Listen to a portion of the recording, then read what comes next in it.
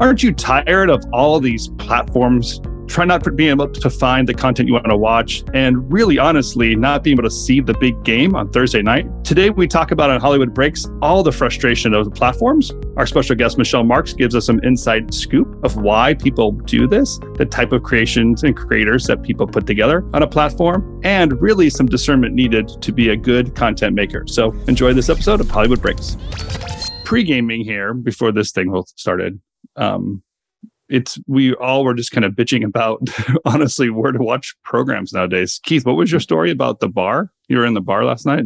Yeah, I was at the bar last night, and we wanted to watch a guy I was with wanted to watch the football game. And the bartender was like, "Oh, is it on ESPN?" And I was like, "No, it's on Prime Video." And they're like, "Wait, what?"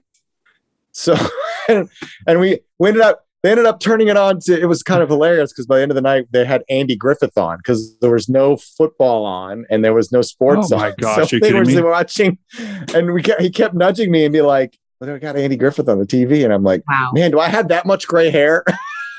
I thought you were going to tell me you were streaming it from your phone to the bar TV. I almost pulled up my phone. Screen sharing, right? I almost was like, "Here, I'll give it to you. Get an Apple TV." That's what they should do, is get an Apple TV and they could share.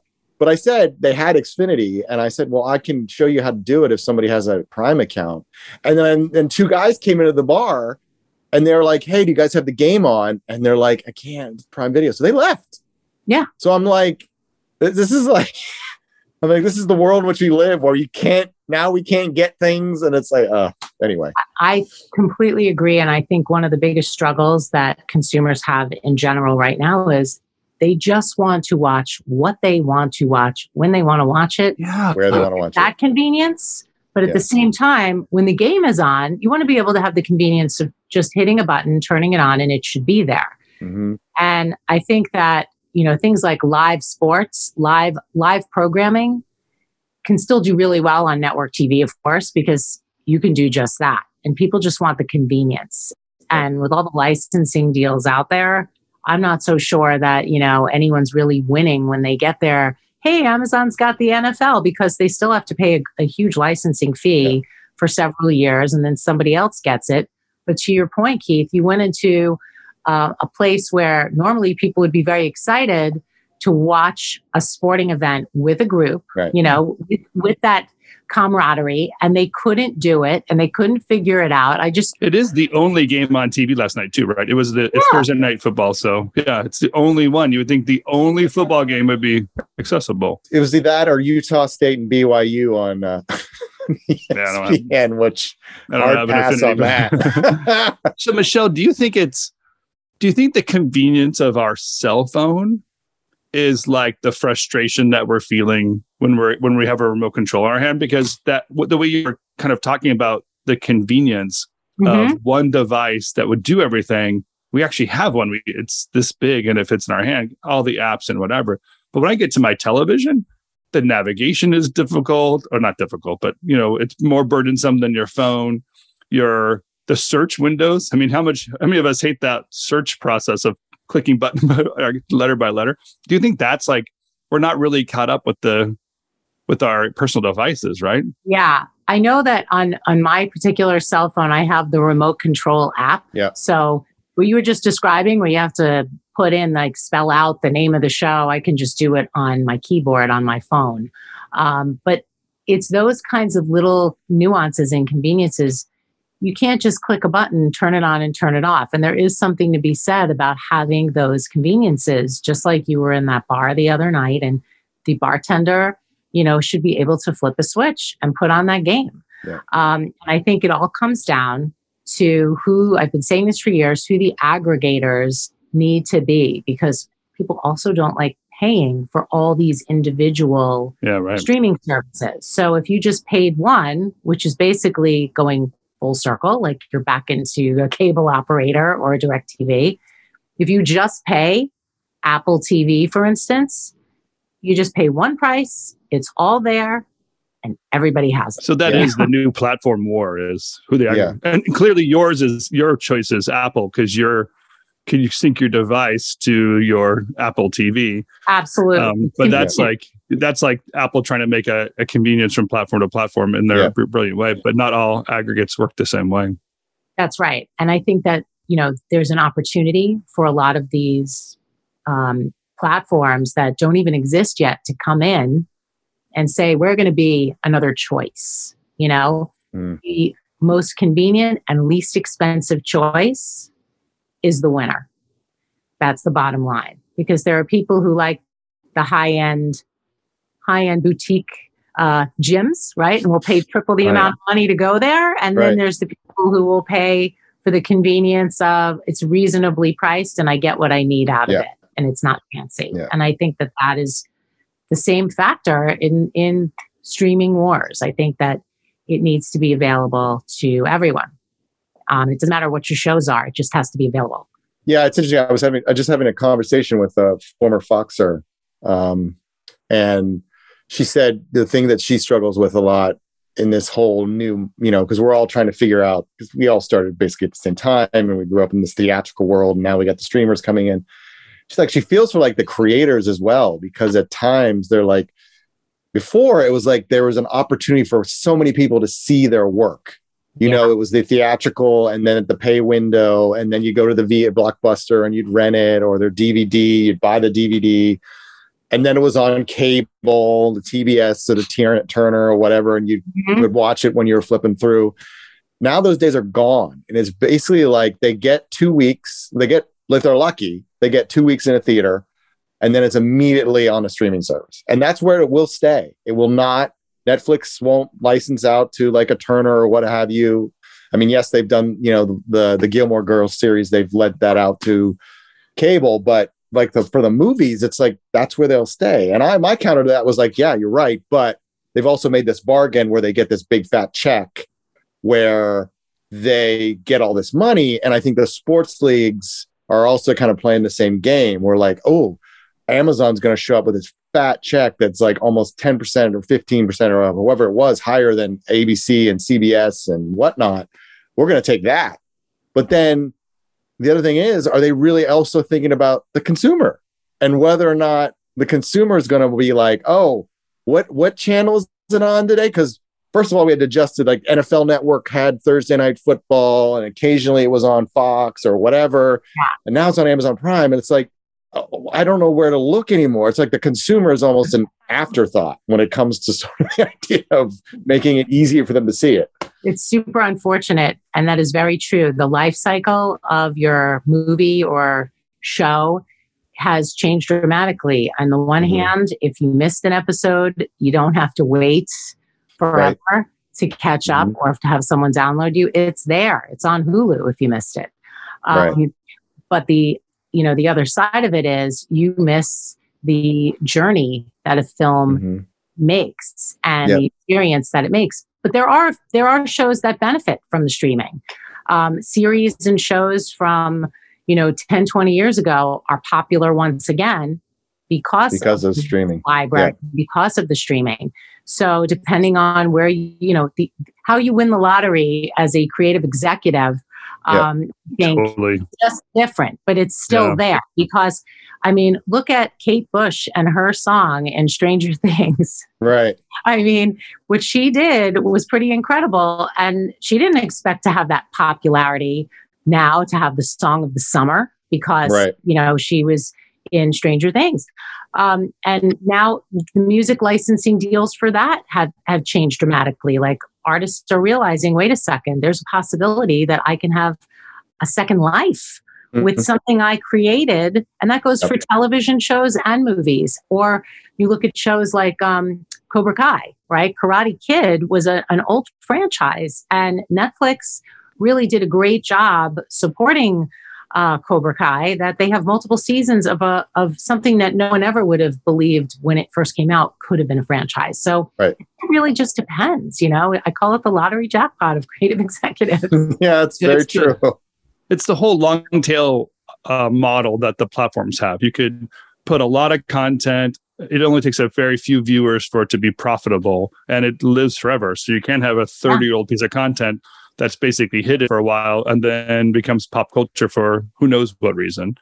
And then that's consumed by a large mass and then probably goes away for another 20 years or whatever. But it doesn't have to, it's not like Blockbuster Video where you have to clear the shelf and get the next top movies on. And so whatever is gone is gone. You can kind of keep it around. That's right. So I get that as a platform play.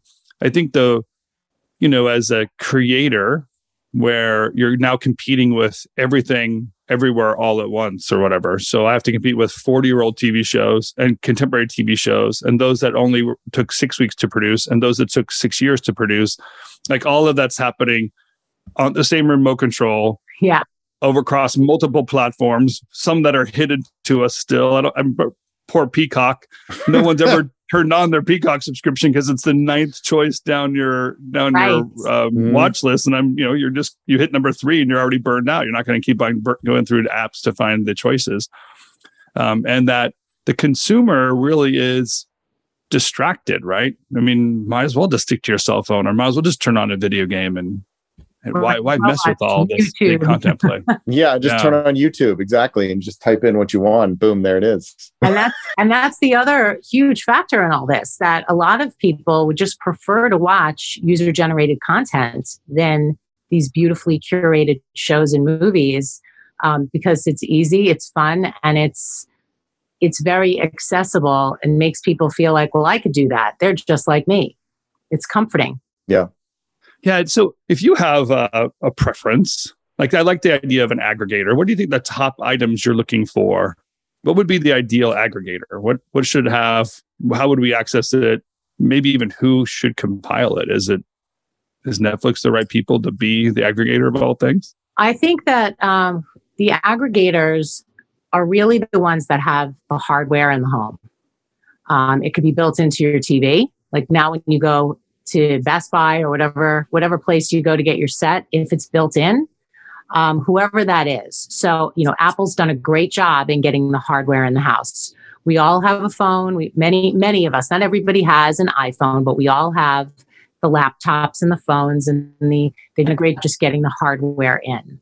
And whether you're watching Apple TV Plus is another story. It's you have access to everything else. I think, Disney has done a great job in terms of having the services all bundled together. They have their Disney library for all the kids' movies, which makes it a must-have. But what they don't have are hardware in the home. So I don't know if they're going to be willing to go into an electronics business. I always thought that Sony was poised to step up and do that if they wanted to, because they are an electronics company first and an entertainment company second. Amazing, right? Work. Yeah. When you look back at that, we all probably had it, or know people, or our parents had those Walkmen before there were, the iPods.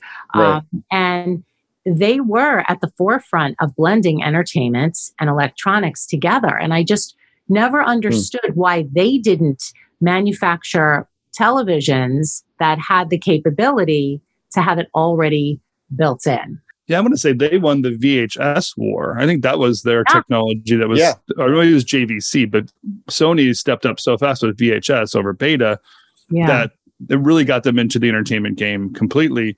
And it is so interesting when the corporations just stall. They don't capture the next evolution. Yeah, they stall. Right. It's so interesting. They stall, and they are priorities. There's a lot of things that company has that's also really interesting. They're really involved in like medical electronic stuff.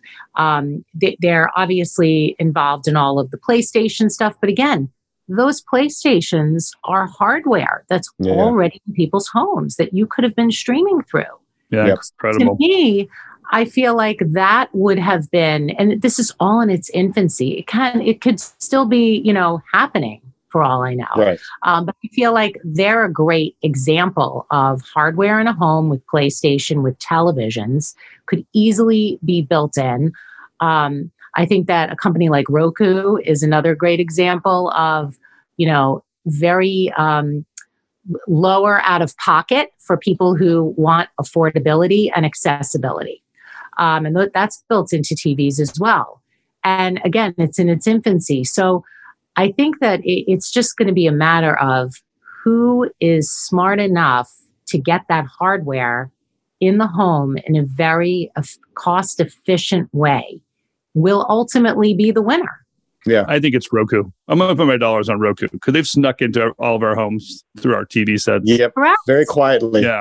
Yeah. They've done what Sony should have done. Yeah, and exactly. are poised to really set themselves up to have like a great pipeline for product, as well as available access for consumers to get all the other services that they're subscribing to if they were an aggregator. Yeah, I mean, it's interesting because I like you, Michelle, I have Apple TV, and I also use the Apple TV app whenever I'm trying to figure out, because my kids are all constantly asking me for this. Can we watch this? Can we watch that? And I'm like, I got to see if I have it on the million streaming services I'm subscribed to.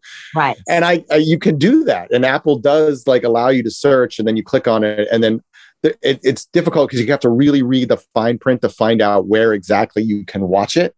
Mm-hmm. But they already have the sort of software in place. If they would only just make it a little easier to find, like if you had like Apple had like a what to watch icon on their platform, and you just click it, type in what you want to watch, and then it'll tell you where it is and make it pretty obvious what service it's TV on. Guide. Everybody that's all it is. It's just a TV guide. It'd be crazy if like an Apple device somewhere had like a voice activated system, and you could say something like, hey Apple, what should I watch? Whatever. Yeah. What should I watch? And it would be crazy if they would just invent that voice activated part of I'm just kidding. Obviously being sarcastic. It's crazy. Like we ask our phone all the time questions. Why can't we ask the phone, what should I watch tonight, and have it give us the stream? Yours was premiering on all the services tonight, and just and it just pops up. I know a lot of television remotes have the voice activation where you say, get me CNN, and it just automatically pops in. That technology exists. It's just the rationale of why isn't. You have to ask yourself, technology exists, so why isn't Apple doing it? Well, I know when we were working with Comcast, Keith, their whole platform and their search and their voice search actually was pretty amazing, because it was searching all of cable television, all digital possibilities, and giving you results. So the Comcast spectrum of information that they can pull together with one quick search.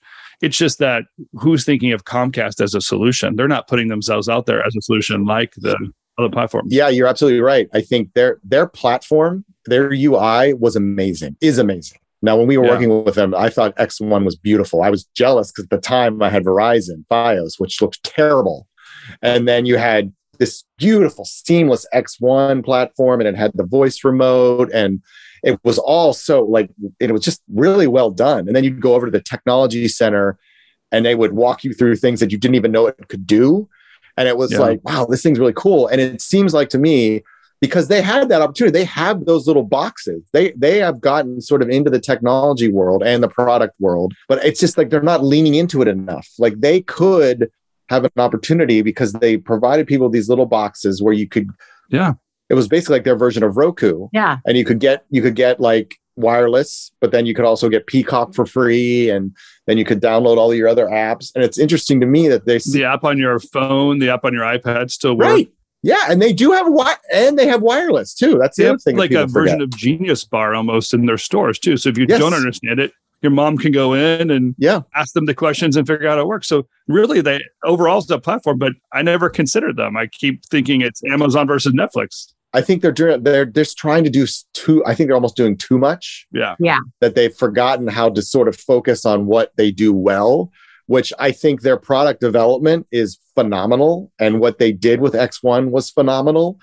And I'm like, okay, guys, keep going. What's next? Come on. You can't stop here. Yeah. You've hooked me with your platform. Now, how do you make it better so it can be like my one-stop shop? So what do you guys think? How do you think this impacts the creators? So let's say I'm making a show, because this has to be part of the calculation, right?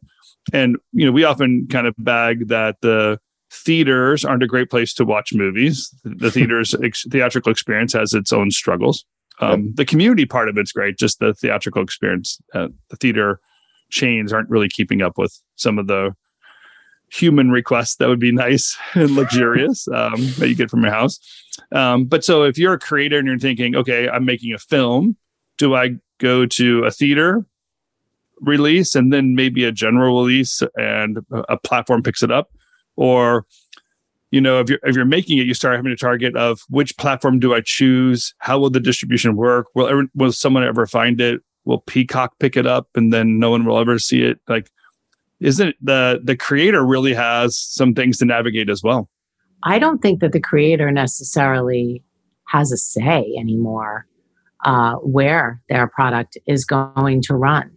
I think unless you're a very high profile creator, I think that creators are excited to have their work made. But the sad and scary part is, to your point, they don't necessarily know where it's going to run or who's going to see it. And I teach class at NYU, and I always say it's a film and marketing and TV series marketing class. And I tell all the students, there's 4 key questions when you're marketing a movie or a series or really any product. Why are we making this? Who's it for? How is this supposed to make me feel? And why now? And when you look at those 4 questions, it's, a marketer doesn't necessarily get to decide why was this movie made. A filmmaker or a TV producer does, right? How often, Keith, did we sit there and go, who thought this was a good idea? Yeah, right. Yeah. But the reality is, what peyote were they smoking? So you were now given a green light to make your movie or your series or your whatever it is. And the reality is you're so grateful that you have this opportunity to tell a story. But now, depending on the story that marketers feel they're going to tell, it's the story of your story, will determine how it gets promoted and where it actually exists. Yeah. So you don't know if you're going to get a theatrical run. You don't know if you're going to get, oh yeah, we thought it was going to go theatrical, but yeah, it's not tracking that well, and we don't think it's going to do enough business in theaters. So instead, we're going to sell it to Netflix. So we're going to make our money, and then it's really up to Netflix to decide how they're going to support it and what makes sense for them. Are they going to bundle it with genres? I think it's very difficult for creators these days to know, what they're making and who they're making it for. They have an idea of who it's for, but unless it's a big blockbuster Marvel or a franchise type thing like Harry Potter, Lord of the Rings, getting a theatrical run is tough. It's tricky, and it's hard for the theater distributors. And I think it's also hard for consumers to justify going to the movies for certain movies if it's not a shared experience, because they're having those shared experiences in their home now. I think Michelle's absolutely right. I think it's a point I alluded to earlier where they're just happy to get the check to get their work made. Yeah. But part of me is also thinking, like with COVID and what Christopher Nolan went through with his movie at Warner Brothers, and him jumping ship after decades with Warner Brothers and running to Universal because he just guaranteed a theatrical release and no one was going to farm it off to a streaming service. I think what we're going to see, and I witnessed this a lot when we were working at Fox. When I started at Fox, it was sort of like we just kind of we could do whatever we wanted, basically. And the filmmaker was happy the producer or the creator was just happy to have their product made. But then as they started to realize that marketing, particularly the trailer, TV spots, the campaign overall, and how much that affected whether or not they got butts in the seats, then you started having like consults is what we called it, being put into the actor and the creator's contracts, where they had to see what the plan was, where they had to review the trailers and the TV spots. And I think what we're going to start to see with the advent of streaming is there's also going to be a consult. Where is my movie going?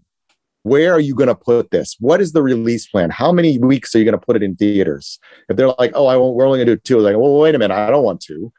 Like, I think like in the early negotiations of where movies are going to go, it's going to start with, okay, I want a theatrical release for release. I want a guaranteed 5 weeks release or a guarantee in theater release. I think you're going to start seeing those conversations start to bubble. You've already seen them with people like Christopher Nolan, who already have that sway, right? And a Ridley Scott and what have you, and Martin Scorsese and all these big heavyweights.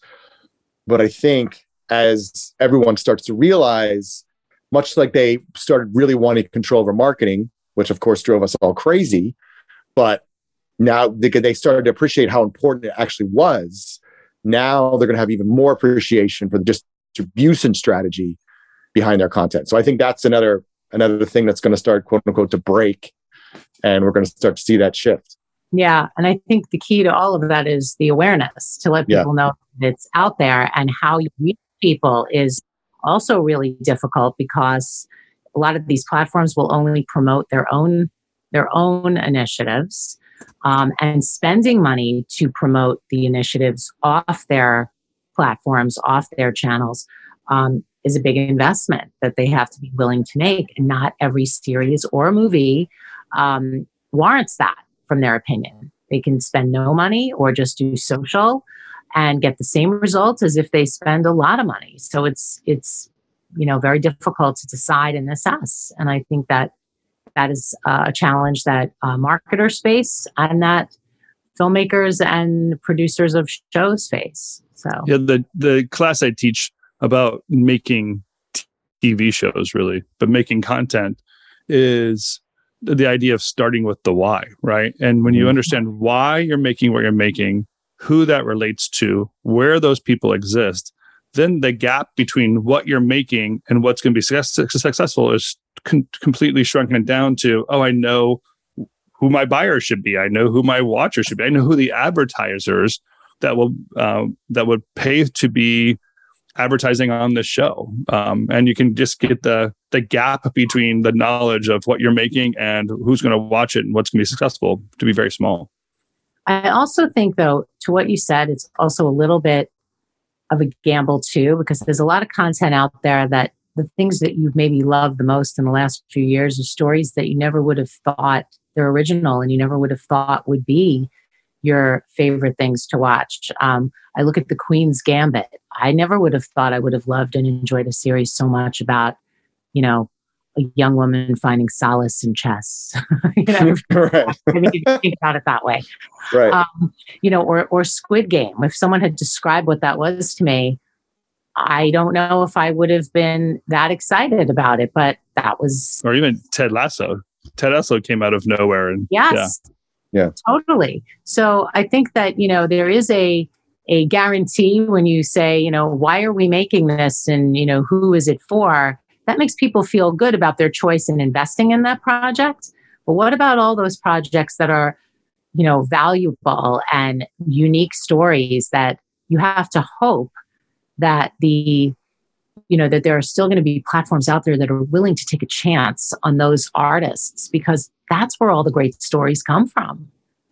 Yeah, if you professionally though, that's like winning the lottery. There's so much content. My favorite joke is a Seinfeld joke where he says, "Listen, the My Pillow TV show has got to be one that people watch, otherwise it wouldn't be on TV." And you're like, you're right. The guy that sells the purple mattresses is on TV all the time. It must be working as a television show, or it wouldn't continually be aired, right? Right. So you get this idea of like content is everything from infomercials to shows that people just have on the background, to these one-off pop culture events that you just feel that unicorn is awesome when it's discovered, but there's no way you can say, I'm going to make the unicorn when you first start writing the script. Like, no, you got to be making content that people watch. And it's also about that emotional connection that people have with those respective shows and movies, how it makes them feel. If it makes them feel better about themselves because they see that train wreck happening on TV, that's why a lot of those shows work. Yeah. Yeah, right. Exactly. Cops is still on TV somewhere. We're like, what's going on? Yeah.